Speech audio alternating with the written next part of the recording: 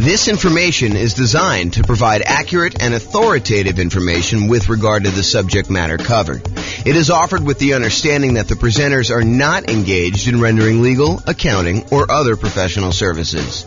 If legal advice or other expert advice is required, the services of a competent professional should be sought. Welcome to the High Point Real Estate Investing and Real Estate Financial Planning Podcast. Learn all about investing in real estate in High Point, North Carolina, with a combination of real estate financial planning and modeling with numbers specific to High Point, plus syndicated, more generalized recordings of live and pre-recorded real estate investing classes, not all of them specific to High Point. Be sure to stay tuned after the podcast for a message from our sponsors. Well, good evening and welcome everyone. I am James Orr, and tonight's presentation is BRRRR Real Estate Investing Strategy. And BRRRR stands for Buy, Rehab, Rent, Refinance, and Repeat. I always got to stop and think about that. So I'm going to jump right into the presentation. So this is part of a series that we're doing where we're digging into all of the different real estate investing strategies. So far, we've done the buy and hold real estate investing strategy, where we talked about buy and hold property, short-term and vacation rentals. Then the next class, we did a whole series on the nomad strategy. Nomad strategy is buying a property, moving in as an owner-occupant, living there for a year, and then converting that property to a rental after living there for a year, sometimes a little bit more. But we do that because you can buy properties with little or nothing down, and you get a much better interest rate when you buy a property as an owner-occupant. So that one is the nomad strategy. We covered an entire class on that and all the variations, including nomad by proxy, nomad with house hacking, nomad to short-term rental or vacation rental, nomad with lease option exit, and the ultimate real estate agent retirement plan. And so all of those are covered in nomad. I'll reference some numbers tonight for that, but if you want to go watch the whole video on that, you should go watch that whole nomad series. Then we did another class on the house hacking real estate investing strategy. House hacking is where when you're living in a property, you're getting income from the property you're living in. The most common example is buying a duplex or a triplex or a fourplex, where you live in one of the units and then you rent out the other sides to be able to do that, or up and down, depending on how it's structured. And so house hacking is all about different ways to make money on a property that you are currently living in. And those what I would consider to be our primary strategies on this whole series that we're doing. Those are the ones that the majority of the classes we teach are going to be on, the majority of what's going to be on the podcast. But then in order to be a completionist, I added a whole bunch of secondary strategies. Tonight is one of the examples of that. So tonight we're going to cover the BRRRR strategy: buy, rehab, rent, refinance, and repeat. That's what BRRRR stands for. And we'll talk about how BRRRR works, what all the components of that are. And then we're going to do a class on quick turning, flipping properties. We'll do a class on creative financing, all the different owner financing subject to rent to own, lease option, lease purchase, and the ultimate strategy. We'll cover all those in there. Do a class on wholesaling and wholetailing, do a class on options and option auction, and then tax liens and tax deeds. And then to kind of round out the secondary strategies, we'll do a whole class on partnerships and syndications, which will include the three different roles as a partner: deal maker, or syndicator, the money partner, and the loan partner. And so those are kind of like bonus sessions. So it's considered kind of like a bonus session where we talk about those and compare them. And then a couple of things that I'm just not going to recover in any of the classes. I'm not going to do a class on real estate investment trust. You can go ahead and talk to your stockbroker about buying real estate investment trusts. And some topics that people often ask me about that I'm like, hey, James, why aren't you covering probate or short sales or foreclosures or pre-foreclosures? It's because they sort of are already included in the other strategies as we go through them. They're not like their own unique strategy. They're like ways to find deals in many cases. So that's why we're not going to cover those separately. But those are the classes we have. Each one of these will have its own separate, structured class like we've been doing here. So if you want to go back and watch those, you can, and reference them as needed. Okay, so what is BRRRR? Most people are doing the BRRRR strategy as buying a property, usually at a very significant discount, so that they can rehab the property with the ideal of being able to completely eliminate their down payment. So in an ideal world, you buy a property at such a big discount that you can go in there, do the rehab on the property, get it all fixed up, have another appraisal done, refinance the property such that you leave $0 in the deal. So you've acquired a property with absolutely nothing down, and you have 20% of equity when you acquire the property. That's like the goal, the like ideal kind of like the perfect scenario that happens. Now, in reality, it rarely happens that way where you're able to get a deal where you have completely eliminated your down payment. It's much more likely for you to leave, 1, 2, 3, 4, 5, maybe 10% of the price of the property in the deal when you do that. So when you do your refinance, you're usually going to leave a little bit of money in the deal, unless you happen to find an exceptional deal, or the market changes and you're able to find these types of deals where you're able to do that. So that's what the BRRRR strategy is about. So when you typically buy the BRRRR properties, you have to be buying for significantly below the after repaired value, which we often call ARV, after repaired value. So to be able to buy a property, you do that. Often you're needing to buy in that 70% to 75% of the after repaired value range. With major rehabs, it may even be lower. So if you buy a property that needs even more work, a lot of times you'll need to get even bigger discount than that 70 to 75%, because realize that you're going to have all of your acquisition costs going in to buy the property on the first time. You're going to have holding costs while you're doing the rehab. You have your rehab costs, and then you've got your secondary, refinance costs of getting the secondary loan on that. So there's quite a bit of expense in getting the deal done. And a lot of times the loans, in order to do the first part of the property, when you do your first acquisition, it's usually some type of hard money loan in a lot of cases, not all the time. And those tend to be a little bit more expensive loans to begin with. So in order to buy these properties, you need to be able to get very significant discounts on them. There are two flavors of BRRRR that I kind of like to think about. And just so you know where I'm coming from, BRRRR used to be my primary strategy. So a long time ago, when I first started getting involved in real estate investing, this was the strategy I went to first. And I used the strategy for a long time until I switched to other strategies, but primarily buy and hold and a little bit of nomading is primarily what I've been focused on lately. So the two flavors of BRRRR, though, cash purchase and then refinance. So a lot of times you'll go in there with all cash, you'll buy the property. Sometimes it's your own cash, sometimes it's a partner's cash, sometimes you're borrowing money against another property you own. So it's a quasi form of cash, but you're buying the property for cash, and then eventually, once you're done with all the rehab, you're refinancing the property and pulling all your cash back out. Another flavor of BRRRR is where you finance the purchase to begin with, and then you do a refinance in order to get your original loan paid off, and you leave very little money in the deal at that point. And remember, for number two, the one where we do the finance purchase, you'll be financing the property twice. So remember to account for 2 closing costs and 2 financing costs in order to get that loan. So you'll have to do the holding costs while you're rehabbing it, which is often a little bit more expensive. And then you'll do the financing and closing costs on that second kind of permanent loan that you're going to do for, in a lot of cases, 30-year fixed rate financing in order to have that property long-term as a rental. All right, so I'm going to use the same format we've been using for some of the previous classes where we talked about, all the different characteristics or way to kind of inspect a real estate investing strategy. And you'll notice me talking about some things, and you're like, but James, what about this really unusual example where I do this thing and I do this thing and it works out this way? Sure, there's lots of exceptions to what I'm saying. So I've tried to categorize all the different real estate investing strategies, but I'm sure I missed some, kind of like less common or less frequently used, which may be the most common thing for you, right? That's the hard thing for me, is that you may say, well, I always do it this way. And so for you, it seems super, super common. But having seen these for a long time and done a bunch myself, this is what I think is the most common.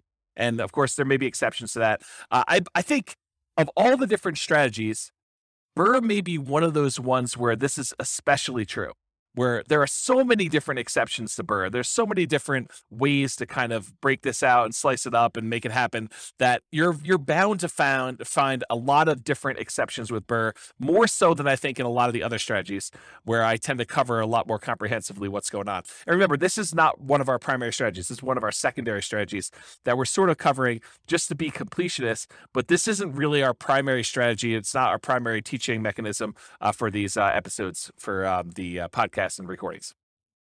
Okay, so another warning, just because you don't think there's a chance that X can happen doesn't mean it won't happen. This is designed to be a starting point discussion to help you make better investing decisions on your own with additional knowledge. So please do your own research. Don't rely solely on me to get all this done. Okay, so BRRRR variations. So there are some different ways to do BRRRR, and I primarily did single-family homes for doing our modeling here, but you could have just as easily said, I'm going to do BRRRR, and I'm going to find only duplexes, or I'm going to find only triplexes, or only fourplexes, or apartments, or I'm going to do single-family homes, or condos, or townhomes, or whatever you're going to do. So there's lots of different ways to kind of approach this from a different property type perspective. And then the other thing is, you could purchase properties locally. And if you notice, like we talk about nomad or house hacking, we're always talking about local properties because the nomad strategy, you have to move in. You have to be an owner occupant. So unless you're doing like a vacation home and doing partial time there, we're always talking about your local market. The same thing with house hacking. House hacking, by definition, is you're making money on a property that you're living in. You're buying a duplex, triplex, or fourplex that you're moving into and living there, or you're renting out a part of a single family home, like you're getting roommates, as another example of the house hacking strategy. So it's all about your local market when we're talking about nomad and house hacking. And I think for a lot of folks, buy and hold is mostly about their local market. Although you could make the same argument about buy and hold that we're going to make here in a second about BRRRR. And that is, the argument is, you don't have to do this locally. If you're in a market where it's really, really hard to find a property that you could buy at a big enough discount that you could do rehab and refinance and get all, or at least most of your money back out of the deal, or leave very little money in the deal, if you want to look at it that way. If you can't find those types of properties in your local market, you don't have to do your local market. This is one of those strategies where you could get really, really good and become an expert at investing in a remote market. It's different. I mean, the skills you need in order to invest in a remote market are different than the skills you need in a local market. Sometimes they're better, sometimes they're worse. It depends on, your personality, your skill set. But you don't have to do this all locally. And you could use this as a way to diversify geographically as well. So I just want to point out that you're not moving into these properties. So you literally could do this in a local market or a remote market. And there are markets that are much better for finding BRRRR properties than others. There's markets where, it's not uncommon to get discounts when you're buying cash flowing properties. In some markets, that's like near impossible. Like if you live in, my local market here is northern Colorado. And in northern Colorado, at least with the last few years, it's been incredibly hard to find a property that you could buy without getting, bid up above asking price, let alone get a discount on it. So really, really hard to do BRRRR in northern Colorado. Can it happen? Sure.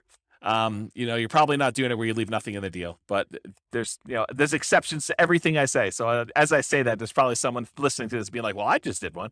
So yeah, there's exceptions to all those, but there's a lot better markets where you can go find properties where you could buy at a pretty big discount, rehab the property, and leave little or no money in the deal.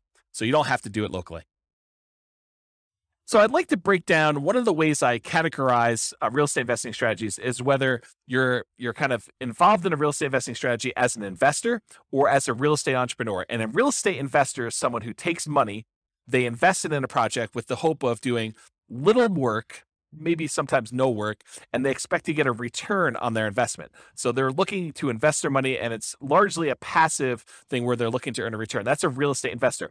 Real estate entrepreneur is often looking to put in maybe a little bit of money, but most of the time they're looking to invest their time and to start a business where they are doing activities in order to get a dollar per hour or money for the labor that they're doing.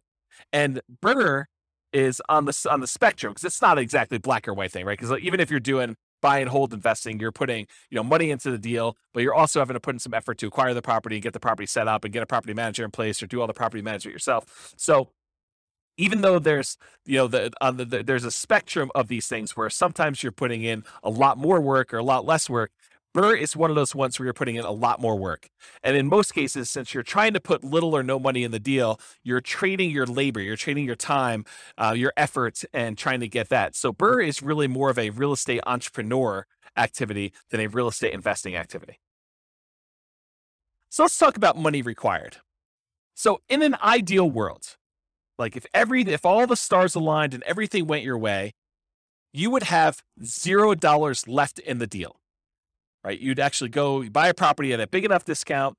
You might have a little bit of money out of your pocket while you're doing the acquisition. You get your kind of like a hard money loan, as an example, to acquire the property. You do all your rehab. Maybe you're able to borrow the money from your hard money lender to do the rehab. Maybe you have to put that up front. But then eventually you go and you have another appraisal done. You refinance the property. And if everything lines up perfectly, you have nothing left in the deal. You get a rebate. You get all your money back for your holding costs. You get all your money back for your acquisition costs in the first purchase. You get all your money back for your rehab. And you're able to roll in all of your refi costs, your closing costs in order to get the deal. I mean, that's like everything works out perfectly. That's exceptional, though. You're much more likely to leave 1, 2, 3, 4, 5%. I think 5% is very, very common, to maybe 10% in the deal. Sometimes in an exceptional situation, maybe it's even a little bit more than 10% in a deal. You're still able to get a discount when everything's said and done, but you're able to buy a property, get a good rental property, solid rental property in ideal world, and leave little or no money in the deal. It's probably going to be in that 5 to 10% range, I'd say, for most people. But the closer you can get to zero, the better you are. So for money required, ideally it's nothing, but you're more likely talking about probably 5% or 10% of the purchase price, not purchase price, of the after repaired value in the deal. Plus, in addition to that money, any deferred down payment. So I like to call negative cash flow deferred down payment, because in most cases, if we had put 20% or 25% down on a deal, it would have positive cash flow. But since we're buying a property and we're leaving very little money in the deal, 0%, 5%, 10%, when we're acquiring these properties, a lot of times, not every single time, depends on the market and depends on the property you buy and the interest rates, but a lot of times you're going to have negative cash flow on a property. When you do all of your income and expenses, you're going to light up your rents, any other income you have, like laundry or anything like that in a property, minus vacancy, minus taxes, minus insurance, minus your mortgage payment, minus maintenance, minus your property management, like all of those expenses on a property, when you subtract those from your income, a lot of times that's going to be negative. And so what I like to refer to that as is deferred down payment, because you could have put more down and not had that negative down payment, negative cash flow. And so I like to refer to that as deferred down payment. You could choose to either put more down, or you could choose to have a little bit of negative cash flow over time to do that. And so in addition to whatever you're going to leave in the deal, a lot of times you're going to have a deferred down payment. And I would actually classify BRRRR properties as having a slightly higher chance of having deferred down payment or negative cash flow. Why? Why would I say that? Obviously, if you're trying to go buy a property and you're trying to get this big discount on the property so that you could rehab it and then put a tenant in there, rent it out, and then you're going to be able to refinance and leave little money in the deal, why would you be more likely to have negative cash flow on a deal like that than maybe buying a buy and hold property or a house hacking property or a nomad property? Well, it has to do with selection. It is true that you can find a deal where you're able to get this huge discount and it also happens to be an ideal cash flowing rental property. But if you think about it in terms of like what your chances are, you're much more likely to find either an amazing cash flowing property where you're able to buy a property where the economics, the rent to price ratio, the demand for that property, you're able to get really good rents and really strong tenants in the property, with like a more traditional buy and hold or house hack or nomad property. It's unlikely or less likely for you to be able to go find a property that you could buy at this big enough discount that you could do the rehab and be able to pull all your money out. And that also happens to be an amazing rental property. Can it happen where you got both of them? Absolutely. But I think you're more likely to either find one or the other. And I will also tell you, it seems to me that a lot of investors, they tend to focus more on can they acquire this with little or no down than they do on whether or not it's going to make a really good property for their portfolio. If you are just doing buy and hold, you're much more selective in the properties that you acquire. You're really focused in on that cash flow. So you tend to buy these properties that have really good cash flow, long-term rental or short-term rental economics. When you're doing the BRRRR strategy, a lot of times you're so caught up in this idea of being able to buy a property where you have little or no money down the deal that you're like, oh, it's secondary that this thing is not going to cash flow as well. And so that's why I'm saying it's slightly more common for you to have deferred down payment, aka negative cash flow, when you do a BRRRR deal than when you go and do traditional buy and hold, house hacking, or nomad.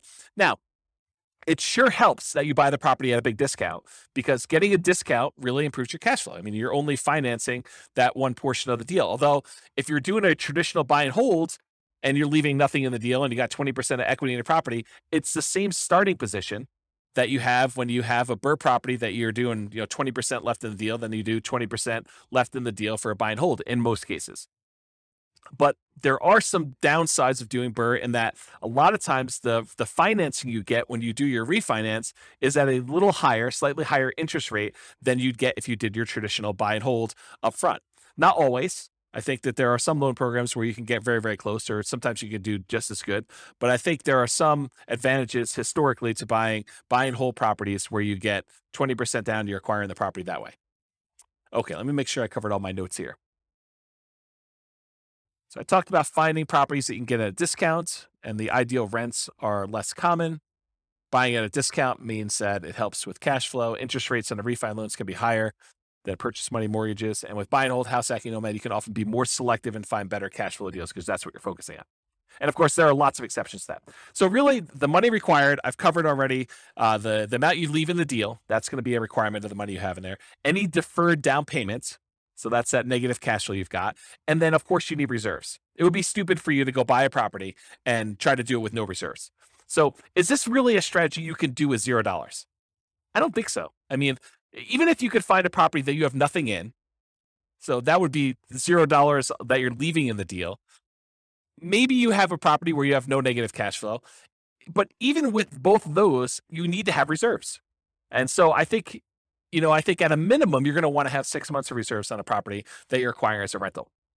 So no matter even if you can find a deal where you're able to leave nothing in the deal and you can get a property where you don't have any deferred down payment or negative cash flow, you're still going to need reserves. And so this is really not a true nothing down, no money required strategy. It could be nothing down in that you really don't need any money for the down payments because you're able to get, a deal where you have no money left in the deal. But for the most part, you'll still have the need for reserves.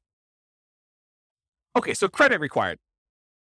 It is true. Often you can get a hard money loan for the initial purchase before you do the refinance. And a lot of those are, asset-based loans where they're really looking at the property primarily in order to do the loan itself. Although I think a lot of hard money lenders are still looking at the individual borrower for those. It's possible you could find one that's exceptional and that doesn't look at that.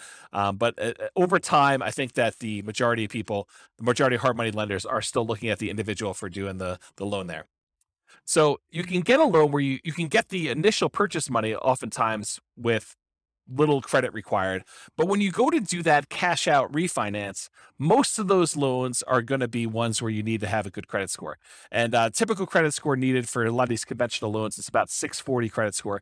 Now, there are exceptions for more unusual loan products. These tend to be adjustable rate mortgages or at higher rates, and better credit often gets you a better interest rate in general. But I think a credit score of about 640 is going to be needed for this. Now, don't go to your lender and say, well, James on his recording said I only needed a 640, so you definitely have to give me a loan because he told me 640. No, that's not how it works. You go to the lender and they tell you what the current lending requirements are because these things can change over time. And you have to find out for them what you need to qualify. And you can go find out from them exactly what the number is. But historically, it's about 640 is what the credit score is for being able to do these. So go talk to your lender and find out. And before I did BRRRR, I would make sure I had both my financing to do the initial acquisition and I knew exactly and was pre-qualified to be able to do this cash out, or not cash out, the refinance, rate and term refinance in order to be able to pull all my money out of the deal in order to do the BRRRR thing before I bought the property. Because there's few things worse. I guess there's some strategy you can do, but there are a few things worse in my mind than going through all the work of thinking you're going to buy this property, rehab it, thinking you're going to convert it to a rental, only to find out that you could not get this rehab loan after you've done all the labor and gotten in the deal. So you can still probably sell it and make money, but a lot of extra effort to do that. Okay, some less common situations. If you find a lender doing more creative lending, that's a possibility as well. Or if you're buying without a loan, all cash, a credit score is not required. So if you're trying to buy these properties, I guess that's technically not BRRRR because you're not doing the refi in the end. But sometimes people buy properties at a discount just to convert them to straight rentals. And sometimes people are buying those just for cash. So that's the case there. But that really wouldn't be BRRRR because BRRRR involves the refi. All right, so what are the skills required in order to do the BRRRR strategy? And if you compare this to some of the previous classes we taught on buy and hold, house hacking, nomad, those types of things, you'll notice that BRRRR has some additional requirements, some different additional skills that are required. So the primary skills required for doing BRRRR are, number one, you need to analyze deals. You need to be able to do the deal analysis for once you're done doing the rehab and you have your refinance done, will it cash flow? And also the deal analysis to say, okay, I'm going to acquire this property. Here are the costs for doing my rehab. Here are the costs for doing my holding costs. Here's the initial acquisition costs. Here's my refinance costs, and then how much will I have in the deal? And then go do your deal analysis after that. So that's a skill you need, deal analysis skill. In addition to that, you need rehab estimating skills, or you need to hire someone who has rehab estimating skills in order to help you find out how much is it going to cost you to take this property that you just bought at this big discount and do all the work required in order to make it a good long-term buy and hold property. So you need someone who can estimate what work is required and how much it will cost to do that. In addition to that, you need to be able to find discounted deals that also cash flow. And in my opinion, this should not be overlooked. This is probably one of the main things that you're being compensated for by being able to find these deals. This is, the equity you're earning by doing this, is being able to find deeply discounted deals that you could do the rehab and be in the property for very little or nothing, down on after the refi. And that will also cash flow once you're out of the deal, once you're done with your refi. So I think you need to be able to find those types of deals. And I think that's an exceptional skill to have. In addition to that, you need to be able to acquire the property, and then you need to do the refi financing. So you need to be able to do whatever acquisition financing you line up, hard money loans or private money or your own cash, and then you need to be able to do the refi financing in order to be able to do that. It's another skill. And then different than the rehab estimating, you need to be able to either do the rehab yourself or you need to be able to manage a rehab team. So you need to be the person that swings the hammer and goes in there, does all the work, brings in the subs if you have those guys doing certain things, or you need to be the person that, manages a team of other people that are doing all that work for you. And then in addition to that, once you convert the property to a long-term rental, you need all the traditional skills of property management. And again, that's either you doing the property management yourself directly or you hiring a professional property manager, and then you need the skills of being able to manage the manager. So I have a note here, skills of property management can vary depending on whether you're managing long-term rentals yourself, hiring a property manager, or doing short-term rentals. So 3 different types of management skills depending on which way you're going. And the skills of rehab can vary depending on whether you're doing it yourself, managing contractors, or managing a general contractor. So realize that the skills that you require, in my opinion, are much more involved than buy and hold, house hacking, or nomad. I think this is a much more active, much more real estate entrepreneurial activity, and it requires more skills and higher levels of skill than a lot of the other strategies would. All right, so Shane Paris, Farnham Street, I finally went and looked up his name. I had forgotten his name for the last 3 presentations and kept forgetting to look it up. But he has a blog called Farnham Street, and probably about 2 or 3 months ago now, he wrote an article that talked about this idea of stability. And the way he described it wasn't real estate specific. It was this idea of, having something that's stable where if you don't do anything to it, it'll be fine. It'll kind of just keep, operating on its own. It's not going to hurt you if you don't pay attention to it and you kind of abandon it in some ways. But a active stability kind of item is something that if you don't do something with it, it will hurt you. And so I was thinking about this in terms of real estate and real estate investing specifically. And I was thinking, real estate is actively stable in general. But I think there's even kind of like gradients of more actively stable versus less actively stable. And so a couple examples of this are, if you go and you get a fully amortizing, like a 30-year loan that pays off, the payment itself will pay down to 0 after 30 years. That's an amortizing loan. The loan actually will pay itself off over that lifespan of 30 years versus a interest only or a balloon loan that you pay on it for 5 years, 10 years, 15 years, 20 years. And at the end of that period of time, there is a lump sum that is due at the end of it. Well, an amortizing loan is more stable. It's still actively stable, so you have to be actively involved, but it's more stable than a balloon type mortgage on there. Or doing buy and hold is less actively stable than a flipping properties or lease option or the BRRRR strategy. And so BRRRR, in my opinion, is very actively stable. It is one of those things where you have to be actively managing, especially in the beginning. Once you convert it to a long-term rental, it becomes less active. But at the very beginning, you're very active in this thing. You're actively acquiring the property, you're actively rehabbing the property, you're actively putting a tenant in there, and you're actively refinancing the property to try to pull out as much money as you can. So it is a very active strategy to be doing that you just need to pay attention to. All right, let's talk about scalability. So the biggest challenge, in my opinion, with the BRRRR strategy, and it's probably other challenges too, like being able to qualify for loans, but the biggest challenge, in my opinion, is probably finding deals. It's often limited by deal flow. And I suspect there are markets where you could find a lot more BRRRR properties than other ones.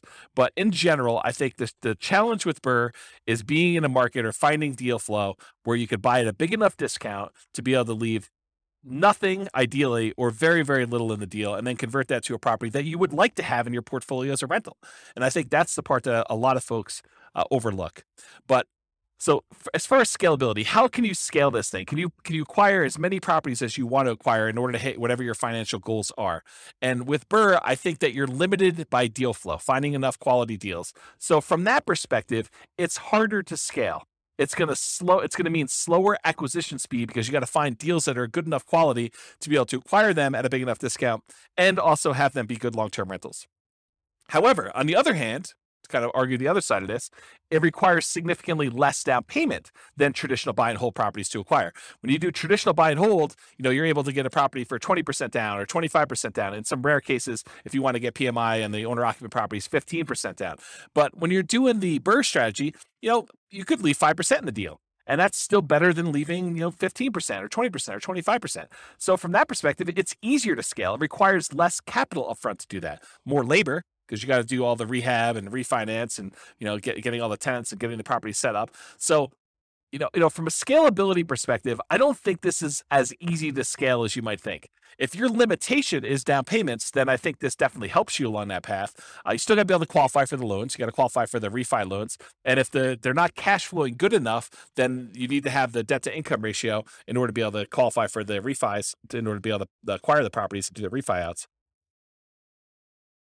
So that's what I think about scalability with the BRRRR strategy. All right, let's talk about risk exposure. In my opinion, the BRRRR strategy has a high risk rating. And I think some of the other strategies we talked about, the buy and hold, the nomad and the house hacking, we kind of rated these a little bit lower in risk. And the reason why is I think you have extra risks when you're doing the BRRRR strategy that you don't have with buy and hold or house hacking or nomad. So you have a double risk exposure, in my opinion. You have the risks during rehab and the risks of long-term rentals. So what risks do you have? So the risks include amplified returns, and these can be both positive or negative. But whenever you have a small down payment, it amplifies the returns. So if you have a little amount of money invested and you make a return on it, a positive return on it, the returns look larger because the amount of money you made is on a small amount. But it goes the other way too. If you have a loss, if you have negative cash flow or the property value goes down or you have something happens to the property, you have a negative return on that, that also gets amplified because you had a small amount of money in the deal. So you can get amplified returns with the BRRRR strategy, just like you can with the nomad strategy, or in some cases house hacking if you're putting little down when you're buying these owner occupant properties. So that's the same risk we'd see there, but you see it with BRRRR because a lot of times you have nothing in the deal or very little in the deal. In addition to that, I believe you have an increased likelihood of negative cash flow, those deferred down payments we talked about when I talked about money required. And the reason why is you have small or no down payments in the deal. So a lot of times, you're leaving little money in the deal, and that's why you have a little bit of deferred down payment. If you had put more down, you wouldn't have the negative cash flow. But because you decided to buy a property and try to do a refi where you left no money in the deal, then a lot of times you have some negative cash flow there. In addition to that, you have limited selection of the ideal cash flowing properties. Really, one of the characteristics of trying to do BRRRR is finding those properties you can get at a big enough discount where you're able to leave little or no money in the deal. So a lot of times those don't cash flow nearly as well. And so you have a limited selection of these ideal cash flowing properties because they also need to meet the criteria of needing rehab and being able to buy them at a big enough discount where it makes sense to do those. And then in addition, you have an increased likelihood of negative cash flow because you get slightly worse financing and interest rates when you do these refinances, especially if you're doing cash out refinances. So a lot of times you get penalized a little bit on that interest rate. Not all the time, but a lot of times you'll be penalized with doing those types of loans. And so for those three reasons, smaller no down payments, the limited selection of the ideal cash flowing properties that also qualify as BRRRR, and that slightly worse cash flowing interest rates are the reasons why you'll have negative cash flow. So that's an additional risk you see in BRRRR. In addition to that, you have all the rehab risks. So all the risks you have of doing construction on a property, opening up a property and finding out that things are much worse than you thought, or there happens to be a hurricane right after you bought the property and all the costs of plywood and lumber goes through the roof and you have that risk, or you can't get your rehab people to do the job. They prove unreliable or something happens to them. So you have all the risks of rehab. So that's an added risk that you don't often have with buy and hold, house hacking, or nomad, unless you're buying properties that need work. In addition to that, you have the interest rate risk exposure while rehabbing. A lot of times you're not locking in your interest rate when you have a 6-month rehab project. If you have a 3-month rehab project, a lot of times you're floating that interest rate. And, if you caught it, just like we did here the last few months where we saw the interest rates rise very dramatically over a very short period of time, you may have thought your cash flowing property was going to be cash flowing at X. And now it's cash flowing much worse than X because the interest rates rose by, 2 points in 2 months. If that was the time when you were rehabbing your property, that could be problematic. And so you have this interest rate risk exposure while you're doing the rehab. And then you have the risks that we normally see with house hacking and buy and hold and nomading, a price decline during ownership. While you've converted it to a rental, prices can go down. I mean, honestly, it could go down while you're doing the rehab too, but I really thought of it during the time when you're buying, when you're holding the property as a rental. You could see a decline in home values during that time, or rents could decline during your ownership period. Those same risks appear in the buy and hold and house hacking and nomad as well, but they're not exclusive to the BRRRR strategy. And then in addition to that, if for something happens and you're unable to make those payments on the loan, you have a credit risk. If you can't make payments on your mortgage, then your credit is at risk of doing that. And that's the same as buy and hold and nomad and house hacking. And then in addition to the ones, these also are shared with buy and hold, nomad, and house hacking. You have the typical tenant property management risk. You have the risk of being sued for violating fair housing. People say you discriminate against them by, trying to put a tenant in the property, or someone slips and falls in your property. You have those risks as well. And some of these can be offset by some insurance, but at the same time, you do have those risks doing BRRRR. Some of them are unique to BRRRR, like the rehab risks and interest rate risks while doing the rehab, and probably increased likelihood of negative cash flow. But some of them are shared across all their strategies as well. That's why I think BRRRR has a higher risk rating, which I would consider just high in general, but it's higher than buy and hold, nomad, and house hacking, in my opinion. So let's talk about profit speed, how quickly you can get at money, and what's the magnitude of the money you can get at. So if you've never seen this before, this is my return quadrants. And it basically shows the 4 different primary areas of return that you get from rental properties, plus the return you get from reserves, and then we sum them up. So the ones on the right-hand side are more like cash now. That's cash flow and tax benefits, depreciation, cash flow from depreciation. And then on the left-hand side is more like cash later, appreciation and debt pay down. So those tend to be, right side is more immediate money. The left side is more like wealth building sort of thing. And then the ones on top, appreciation and cash flow, those are more speculative. They're relying on the market to perform well. You're relying on rents to continue to go up and stay where they are, or property values to continue to go up as you want to see appreciation there. And if the market goes down, we see a drop in prices, you'll have some negative appreciation there. Or if rents don't hold up, if we see a decline in rents or a kind of pullback in rents, you might see your cash flow dip or go negative if it's really close. And then the ones on the bottom are less speculative. They're more certain, and that is the debt pay down portion of it. So as long as you make the payments on the mortgage you have, you're going to pay down a certain amount of debt each year until that thing is paid off if you have an amortizing loan. And then, of course, unless the tax law changes, you're going to get the tax benefits of depreciation. So the ones on the bottom are more certain, less speculative, and the ones on the top are more speculative and less certain. And then I already went over the left and right ones. So in terms of BRRRR, you typically start seeing a profit within 6 months. Usually it's after you do your rehab and you get your tenant in the property and you're able to start getting some cash flow on it. That tends to be when you see it, your profits start coming in. And then rents and security deposits are typically paid in advance. You usually get that a little bit front loaded. And then cash flow is usually a percentage return on the amount you had invested. So if you think about, leaving nothing in the deal, then of course you'd have, in theory at least, an unlimited, an infinite return on your investments. You have $0 left in the deal, although you're always going to have reserves. So it's never really going to be zero unless you happen to get, a property that you could pull your reserves out with a cash out refinance. Then I guess technically it could be unlimited in that way, infinite returns. But usually it's considered to be a percentage of the amount you had left in the deal, cash on cash return, or if you're buying it or all cash, it's cap rate in that case.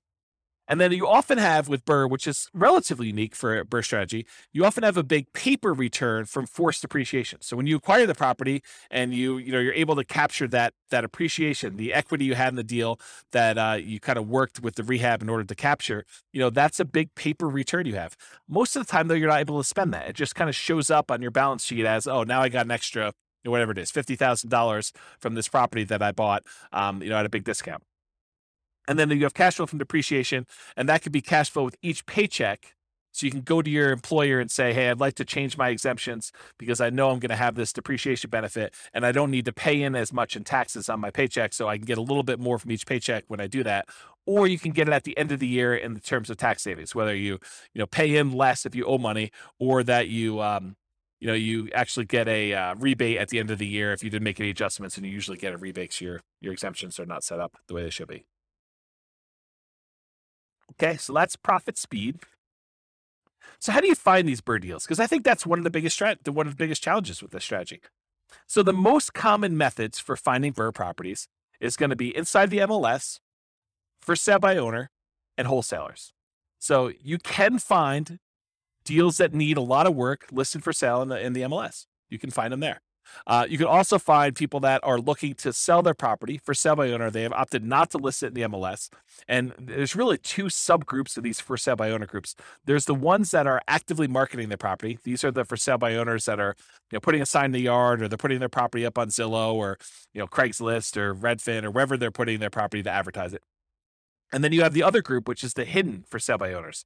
And these are the guys that they may not be actively marketing their property, and they may not even really know they want to sell, but now you've put marketing in front of them. They're like, well, I might consider selling my property. Or you network with somebody, you're at your church, or you're at a club or something like that, and you're talking to people about your business of trying to find properties that need rehab. And someone says, well, I have a property that needs a lot of work. We had tenants in it, and the tenants trashed the place, and now I'd like to acquire that property. Now I'd like to sell that property rather. And you're like, well, I'd be interested in buying it. And so they could be hidden in that way, that you have to find either through marketing, putting out ads or postcards, or pay-per-click, or any of those strategies. We'll cover those in another class. But all the different strategies for marketing in order to find sellers for sale by owners, or you could do through networking, being out and about and talking to people about what you do. And then the third group is wholesalers. Wholesalers are usually the ones doing the marketing. In some cases, they're providing properties inside the MLS, although a lot of wholesalers are doing direct mail or pay-per-click or have a website, and they're marketing, or they're doing networking, and they're trying to find deals, and then they're finding the deals, putting them under contract, and then they're assigning the rights of their contract to you in exchange for a fee. So that's really what wholesaling is. And those are probably the most common methods for you to find BRRRR properties. Now, you can find BRRRR properties in other ways. You could do auctions. You could find foreclosure auctions or IRS auctions, or, other types of like DEA, drug seized houses or stuff like that you could buy at auction. Or in some cases, a bank may have properties that they've taken back in foreclosure, and they've got that the bank actually owns, real estate owned by the bank, and they may be willing to sell you the property. So that's a more unusual method. Or maybe you go and you find a property where the seller hasn't been paying their taxes, and you're able to buy a tax lien on the property. And after waiting a while, the seller opts, or the owner of the property opts not to pay their taxes, and you're able to foreclose on the property with your tax lien, and you're able to acquire property that way. So another more unusual strategy, I'd say highly unusual to do a strategy that way in most cases, but those are other ways for you to find the BRRRR type deals. All right, so searching for BRRRR deals, you need to find two things. And I've said this before many times tonight, but basically you're looking for deeply discounted property that you could buy, fix up, and then pull out as much money as you can, and great cash flowing property after it's rehab.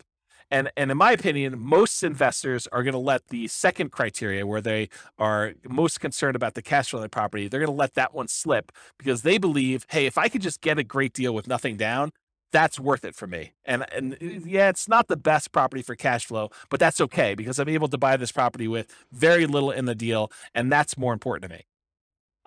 Depending on what you're trying to accomplish, that may not be the best strategy, and we could show numbers for that probably in another class, but that may be short-sighted. But I think that's the truth, that most people are going to be much more concerned with being able to find the property that they could buy with very little money in the deal or no money in the deal, and that's going to be the most important criteria. So you need to be able to find those two things, both a deeply discounted property and one that has great cash flow. And you're typically searching for all the fixer-upper type terms in the MLS, or through wholesalers or stuff like that. So terms like handyman special, or fixer, or fix, or TLC, or needs work, or mold, or asbestos, or damage, or fire, or smoke, or water damage, like all of the terms that you would look for something that needs repairs on property. So, when you're setting up your search, you're asking your real estate agent to help you find these types of deals, make sure you get those search terms added so that you can find potential deals to do that.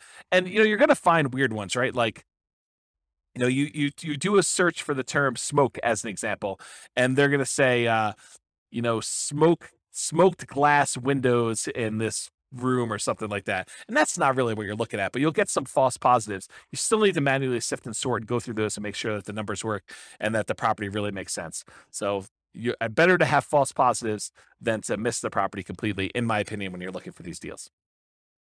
So how do you analyze these deals?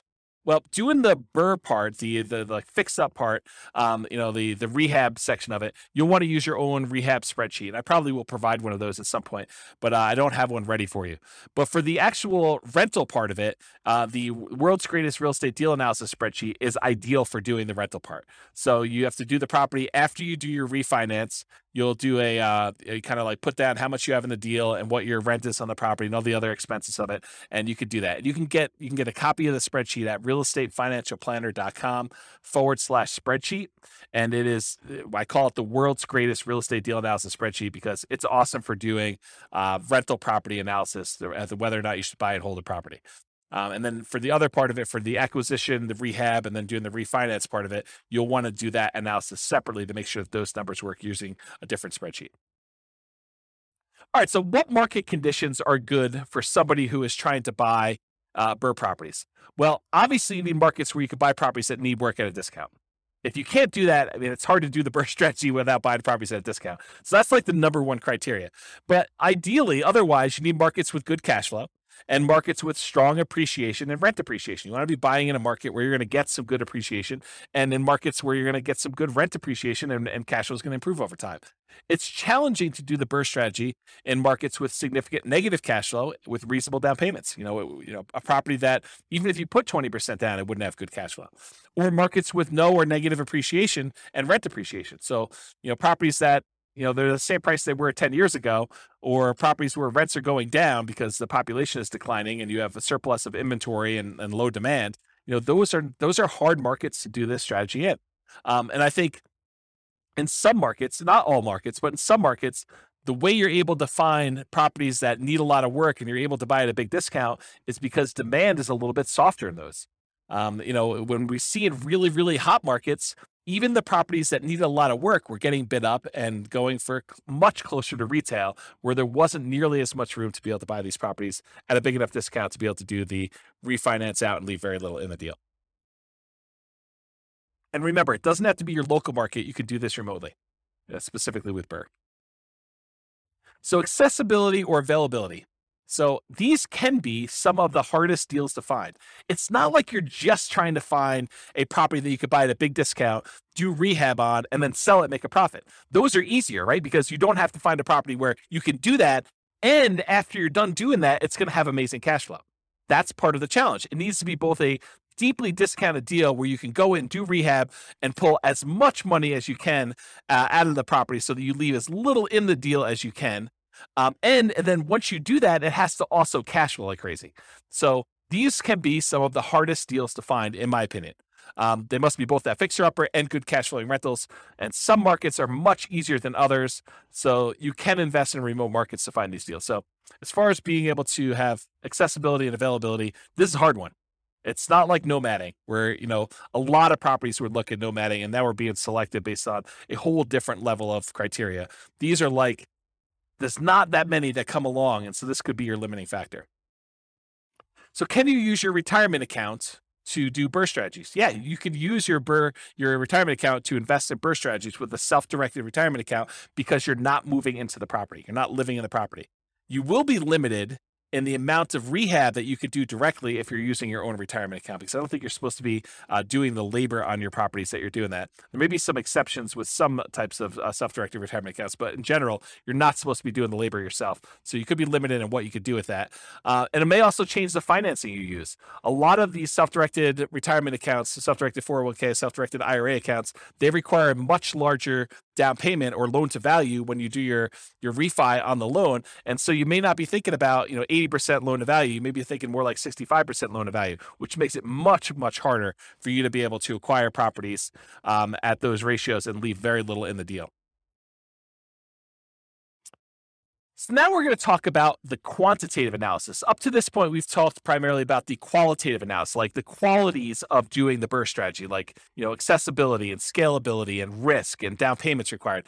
Now we're going to really dive into numbers. And so I will start off. I hope, it is my sincere hope that I have not been discouraging to you about doing the BRRRR strategy, because it is a lot of effort and a lot of work to find deals that are amazing. But when it works, it is absolutely amazing. Like, this was my primary strategy. This is a strategy I started with. And when you can find these deals and you can acquire properties and leave very little in the deal or nothing in the deal, and they cash flow, it's awesome. I mean, just absolutely amazing. So it's worth the effort if you're willing to put in the effort to try to find these. If I had to start over again and do this from the beginning, I'm not sure this would be my only strategy. I probably would do this, and I try to find as many of these as I could, unless I found a honeypot where I could get an unlimited number. I probably would be doing other strategies in parallel at the same time, trying to justify or trying to speed along the process by doing more than one strategy at the same time. But here you go. So for the quantitative analysis, when BRRRR works, it can be amazing. So how well does the BRRRR strategy perform toward achieving financial independence? And I'll just make a note here. Each of these things that I'm doing here, each of the analysis we did, they literally could be their own hour or 2 hour, some of them full day classes by themselves. I could dig in deep and I could explain to you how things are working and look at all the different metrics and how risky they are and how risk compares doing one strategy to another. And is it better to do more down payment? Is it better to keep higher reserves? What's the impact of doing reserves? What's the impact of doing property management? So there's all sorts of variations and subtlety and kind of nuance that we could do, where I could do an entire hour, 2 hour, full day class on each one of these. So I'm going to do like a big picture overview where we talk about how long it takes to achieve financial independence for a fictitious couple with very specific assumptions. Okay. It is naive, though, to generalize these results. Don't think, oh, it is always that way, because when James did his analysis, in this example with Norm and Norma, which is who we're kind of using to prototype through a lot of this modeling, when he did those analysis with them, it seemed like this was better. Well, this won't always be better for everyone in every situation. If Norm and Norma were in a different real estate market, or they were saving a different amount, or they had different income or different debt to income ratios, all those things would impact their results. And so in that case, something may be better another way than what we're saying here. So don't generalize this and say it's always better to do X or it's always better to be Y. I think that would be foolish for you to do. Okay. So, I'm going to use the same properties we've been using throughout all the different examples, even though I could make a really strong case that you're not as likely to find properties that have both the discount or rehab capability and the cash flowing attributes that we've been using for the traditional buy and hold, house hacking, and nomad that we've used in the previous classes. I am going to, for tonight, just to try to make it a closer apples to apples comparison. It's not the same, but just to try to make it closer, I'm going to use the exact same property with the same economics, same price, same rent, same taxes, same insurance kind of expenses to do that. You could make a case that the properties are going to be a little bit worse. Maybe they're a little cheaper. Maybe they're, you're able to get a property that's, is a little bit less expensive than you would otherwise pick, or maybe they're more expensive. There's lots of different reasons why they would be different, but for the sake of simplifying as much as I can, I'm using the same property. You would still be limited by your 45% debt to income ratio, any down payments that you're leaving in the property, so I'll show you some examples of those, and having reserves. So it's not like you can do an unlimited number of these, right? And part of it's going to be you trying to find, it's still limited by 45% debt to income, and you're still limited by whatever amount you're leaving in the deal, and you're still limited by having reserves. And I think I use 6 months of reserves to be able to do these, because I think that's a prudent number to use. And so I'm going to do 3 different cases of BRRRR. I'm going to do a situation where they leave nothing in the deal. That's like the ideal situation where they actually are able to do this and not have any money left in the deal. I'm going to do one where they leave 5% in the deal, and I'm going to do ones where they leave 10% left in the deal. And I'll show you how long it takes Norm and Norma, our kind of prototypical modeling people, how long it takes them to achieve financial independence with those 3 cases with our assumptions there. But let's first define what financial independence actually means mathematically. So financial independence is when your investments, in this case, mostly rental properties, although a little bit comes from other things like their stock market account, but it's when your investments can provide you with your minimum target monthly income in retirement. What we might call either lean fire or just fire, depending on if you're really looking at your minimum as this is my hey, absolute minimum I need. Ideally, I'd like to have more, but really we're saying, okay, in this particular case, how long will it take them for their investments to produce $5,000 a month, adjusted up for inflation? So it's $5,000 in today's dollars, but 5 years from now, it's more than that. And the three sources of their investments to provide money toward that $5,000 a month is number one, passive income from Social Security, any pensions they have, and or annuities. So in this case, they don't have any pensions, they don't have any annuities, and I assume Social Security for them starts at age 67, which I'll talk about here in a second, but that's the three sources of income for number one. Number two, net cash flow from rentals. So this is primarily what they're going to be relying on. They're looking to have the cash flow after all their expenses on their properties. So all the rents and any extra income they've got coming from property like laundry money or something like that, minus principal, interest, taxes, insurance, maintenance, vacancy, property management, if they had any. In this case, they're managing the properties themselves. So anything, all their income minus all those expenses is their net cash flow on their rentals. And the third thing is any extra money that they have in their bank account invested in the stock market at multiplied by their safe withdrawal rate. So the three things are that passive income for Social Security, pensions, or annuities, any net cash flow from their rentals, and then the yearly safe withdrawal rate times their invested assets. The sum of all three of those need to provide enough money for them to meet their minimum target monthly income in retirement. When they do that, we consider them financially independent. Okay? So, all these are changeable assumptions. You can go to your city. I'll send you a link in the show notes here, but it's realestatefinancialplanner.com/model. And it allows you to pick a city. And in that city, it has examples of some of these scenarios, and just go click through and you'll be able to change all these assumptions. But in this case, here are the assumptions I use. They're all changeable. So this is Norm and Norma. They're married. They're both 21 years old. They've recently graduated from college, and they're working in a technology department of a large healthcare business. They have a total of $10,000 saved up, not $10,000 each, $10,000 total between the two of them. They earn combined between the two of them $72,000 per year. So basically, they're earning about $18 per hour, working 2,000 hours per year, or $36,000 per year each. Combined, it's $72,000. An important side note, BRRRR is like getting a second job, right? I mean, all the effort of going in and finding the property, doing the rehab or overseeing the rehab, getting the tenant, and then refinancing the property. It's really extra. It's like a job, right? It's like real estate entrepreneurship. So really, we should be comparing this to, these guys, if they're going to do buy and hold or house hacking or nomad or something like that, it really should be, it's be more fair to kind of compare it to them doing that, plus having an extra job where they have this extra income coming in. But we didn't do it that way. And so, the numbers are going to be great for BRRRR, because if you can do the BRRRR strategy, it looks awesome. And I'll show you that here in a second. But really, it's a slightly unfair comparison because they're doing a lot of labor. It's a very active type of investing strategy. And it really should be compared to them doing another job. But I didn't do it that way. They are saving about $1,000 per month before they buy any houses. And in the case of BRRRR, they're not buying any owner-occupant properties. They're continuing to rent while they do the BRRRR strategy to acquire rentals. They're obsessed about achieving financial independence so that they can retire early. They want to do FIRE. They want to find their best path to financial independence together. And best doesn't always mean fastest. Sometimes it's fast, but less risk. So we'll talk about that in another class. We won't have time to talk about it tonight. They're both going to take Social Security at age 67. So at age 67, Social Security does kick in. And Social Security is estimated based on them working until age 67, which if they achieve financial independence, they technically stop working in my modeling. So the modeling is a little bit less conservative in that way. But honestly, if they achieve financial independence before they're 67, it really doesn't matter that Social Security kicked in. It just kind of boosts them.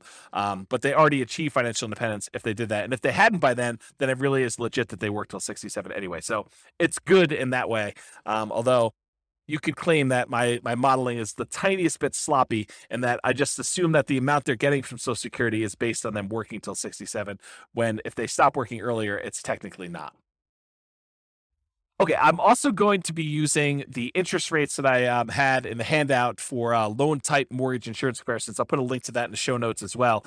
But this shows you all the different interest rates that I'm using in all these different classes for owner occupant loans and also investment loans. And I did not penalize BRRRR for doing these refi loans, even though I think sometimes you will see a small premium for doing these refis out. And so I'm going to use the 6.625 number for doing the BRRRR strategy. All right, some more changeable assumptions. So I modeled this for 60 years, 720 months. We assume their tax rate, their effective income tax rate for calculating the cash flow from depreciation is 17.85%. We assume it's a 3% inflation rate. That's the long-term average. The Fed's target rate is 2%. I happen to be recording this in a time of really high inflation, and so the numbers seem really, really low. But over a very long period of time, that's a good number to use, 3%. We're using that 6.625% mortgage interest rate. It's 20% equity rate and term refi.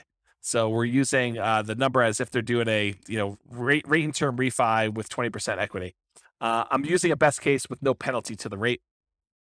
For their safe withdrawal rate, we assume that they have a 4% yearly safe withdrawal rate. If you want to go read up on the Trinity study or 4% safe withdrawal rate, you can go read about that online. And then we assume that they need $5,000 in target monthly income retirement in today's dollars to do that. Ideally, their ideal number is $10,000 a month, although we're not using that in tonight's presentation at all. Okay. All right, so let's talk a little bit about the property. So the property assumptions, and these are all changeable as well. It's a $375,000 property, and it goes up at a rate of 3% per year. So the property values are going up at the same rate as inflation. They're going to do either leaving nothing in the deal, having 20% equity, leaving 5% in the deal, having about 15% equity, leaving 10% in the deal, and then they're going to do that rate and term refinance. So those are the three options we're going to run, whether they are able to leave nothing in there, leave 5% in there, or leave 10% in there.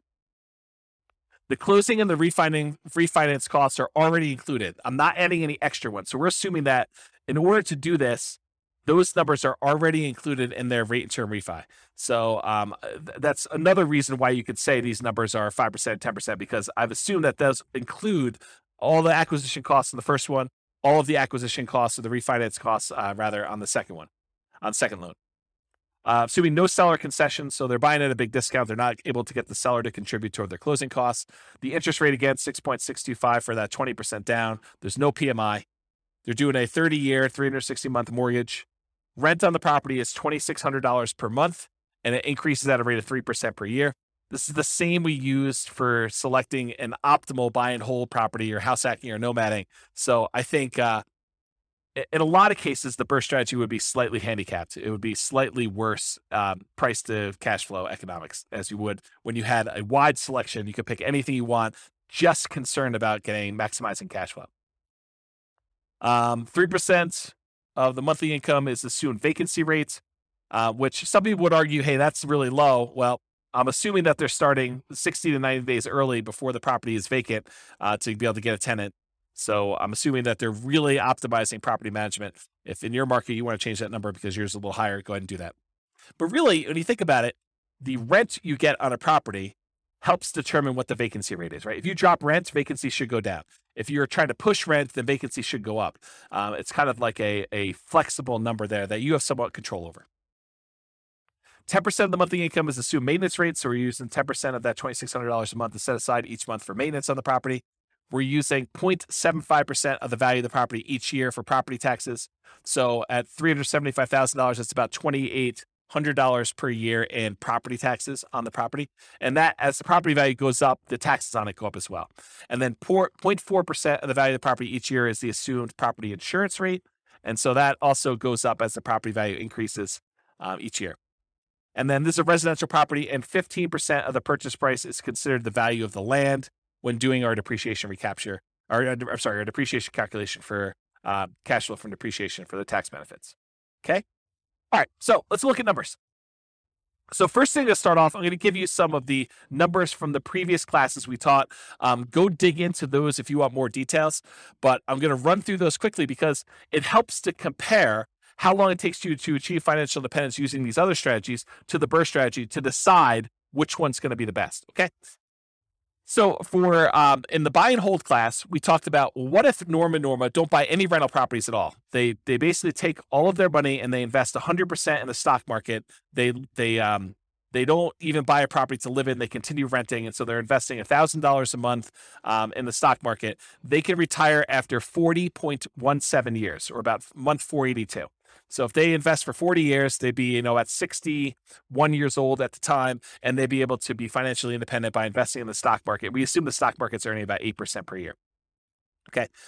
In our advanced podcast episodes, we do variable rates of return. So when we do the advanced analysis, we actually make the home price appreciation random. We make the rent appreciation rate random. We make the mortgage interest rates random over time. We make the inflation rate random, and we make the stock market rate of return random. And so all of those, and then we run Monte Carlo analysis to show you like how having, property values not always go up by 3%. Sometimes they go down, sometimes they go up, sometimes they go up by a lot, sometimes they go down by a lot. And same thing with rents, and mortgage interest rates can rise over time or drop over time, and inflation, all that stuff, and how that really impacts the strategy. So that's more the advanced podcast. We're not going to cover that tonight. Okay, so if they just invest in stocks, though, it takes about 40 years. They'd be about 61 years old by the time they reach financial independence. This is from the buy and hold class. These are all the different scenarios we ran through for buy and hold. We did everything from them buying just an owner-occupant property to live in and otherwise investing in stocks. That takes about 33 years, or about 7 years faster than not buying the owner-occupant property and just investing in stocks. We did a whole bunch of stuff on buying, 10 rental properties. I think we did 20% down, 25% down, and 15% down. And those take about 30 years, 28 years, 30 years, somewhere in that ballpark, in order for them to be financially independent. We talked about buying a property to live in and then buying 10, 15% down payment rentals, or 20% down payment rentals, or 25% down payment rentals. And those all took about 33 years, give or take, in order to achieve financial independence. And then we talked about buying properties and converting them to short-term rentals where you get more income on the property. And short-term rentals was a really good strategy for them. They were able to be financially independent in about 25 years, or about 24 years, or about 25 years, depending on how much they put down, 20%, 15%, or 25%. And then we did buying an owner-occupant property to live in and also buying short-term rentals. And that's take a little bit longer. So it's better for them to keep renting and just do the short-term rentals if they're really trying to optimize for financial independence. Okay, so those are all the different numbers for the buy and hold. These are the numbers summarized for the Nomad class. So go look at the Nomad class for watching this. But if they buy 10 Nomad properties, so basically they buy a property with 5% down, they move in, they live there for a year, or however long it takes them to save up their next 5% and be able to qualify for the loan. Then they buy their next property with 5% down. They convert the last one to a rental, and they live in the next one for a year, or however long it takes them to save up their down payment and be able to qualify for the loan from debt to income. And so they move in, they live there for a year, or however long it takes. Then they buy their next property, and they convert the last one to a rental. They do that until they have 10 properties. Okay. And if they do that, it takes them 27 years to be able to be financially independent. Okay. If they do like a mix between the Nomad strategy and buying discounted properties that they could do some fix up and capture some equity with, it takes them a little less than 20 years to do it with that strategy. If they buy 10 properties and instead of them moving in, they have someone else move in on their behalf, like, their kids who go to college, they buy properties for them each year and they have them move each year, or they do it with their parents who want to live near them and be their grandkids or something like that. But if they do what we call Nomad by proxy, where we have someone else move in on their behalf, it takes them about a little less than 18 years to achieve financial independence doing that.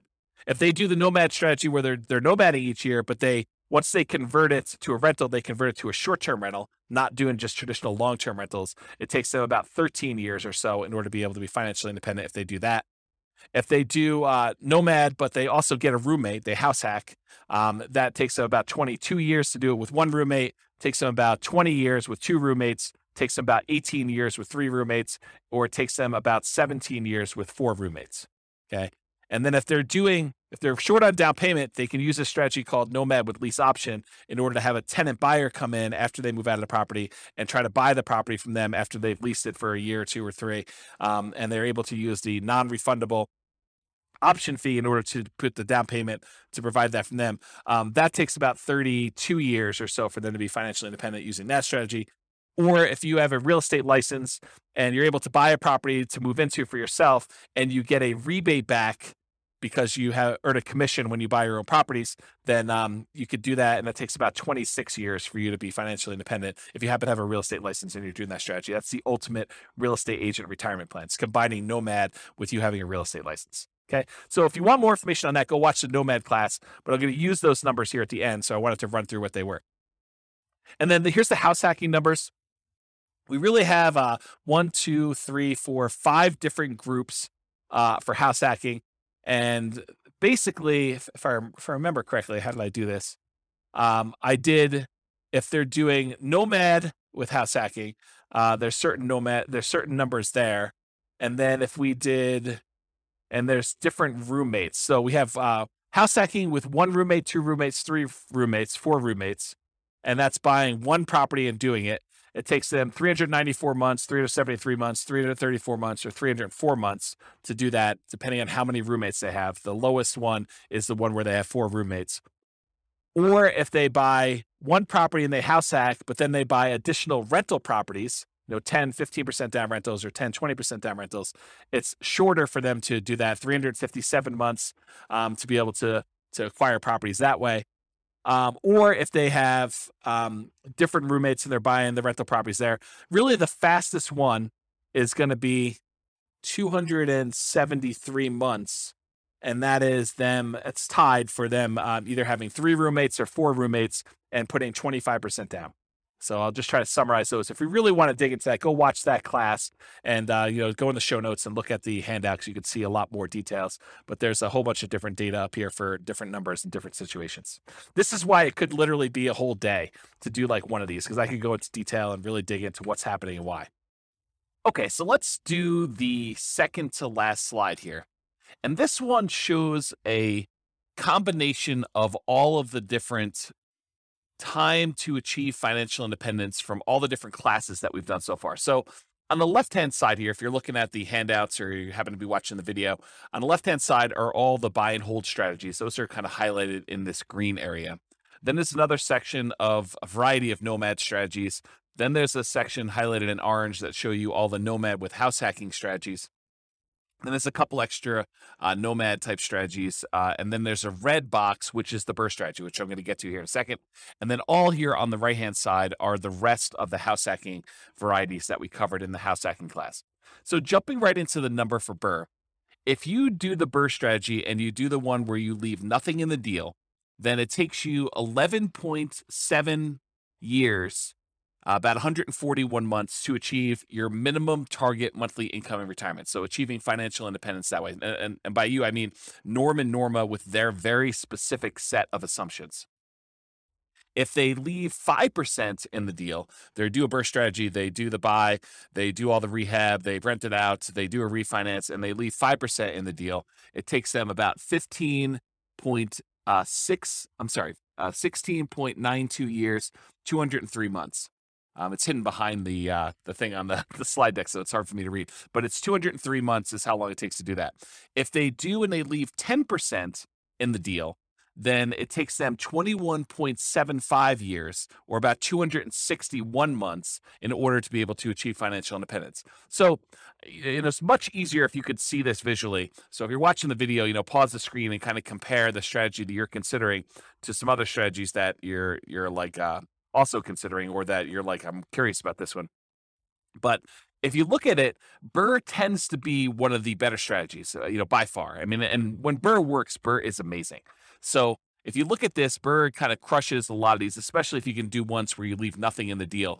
The next closest one is probably doing Nomad, where you convert them to short-term rentals. So the number one, the best one to do is BRRRR with nothing in the deal. The next best one, though, is doing Nomad and then converting them to short-term rentals. And the other Nomads, they tend to do really, really well. Like all the Nomads with house hacking, Nomad by proxy, Nomad fixer-upper, which is kind of like a slight variation of BRRRR. It's not exactly BRRRR, but you're fixing up properties, trying to get them at a discount. So if you look at those, though, BRRRR and Nomad are both really, really good. House hacking is probably the next best one, depending on which one you do. And then, of course, traditional buy and hold is still amazing. It's a lot better than doing stocks. but it is not as good as a lot of the nomad ones, a lot of the house hacking ones.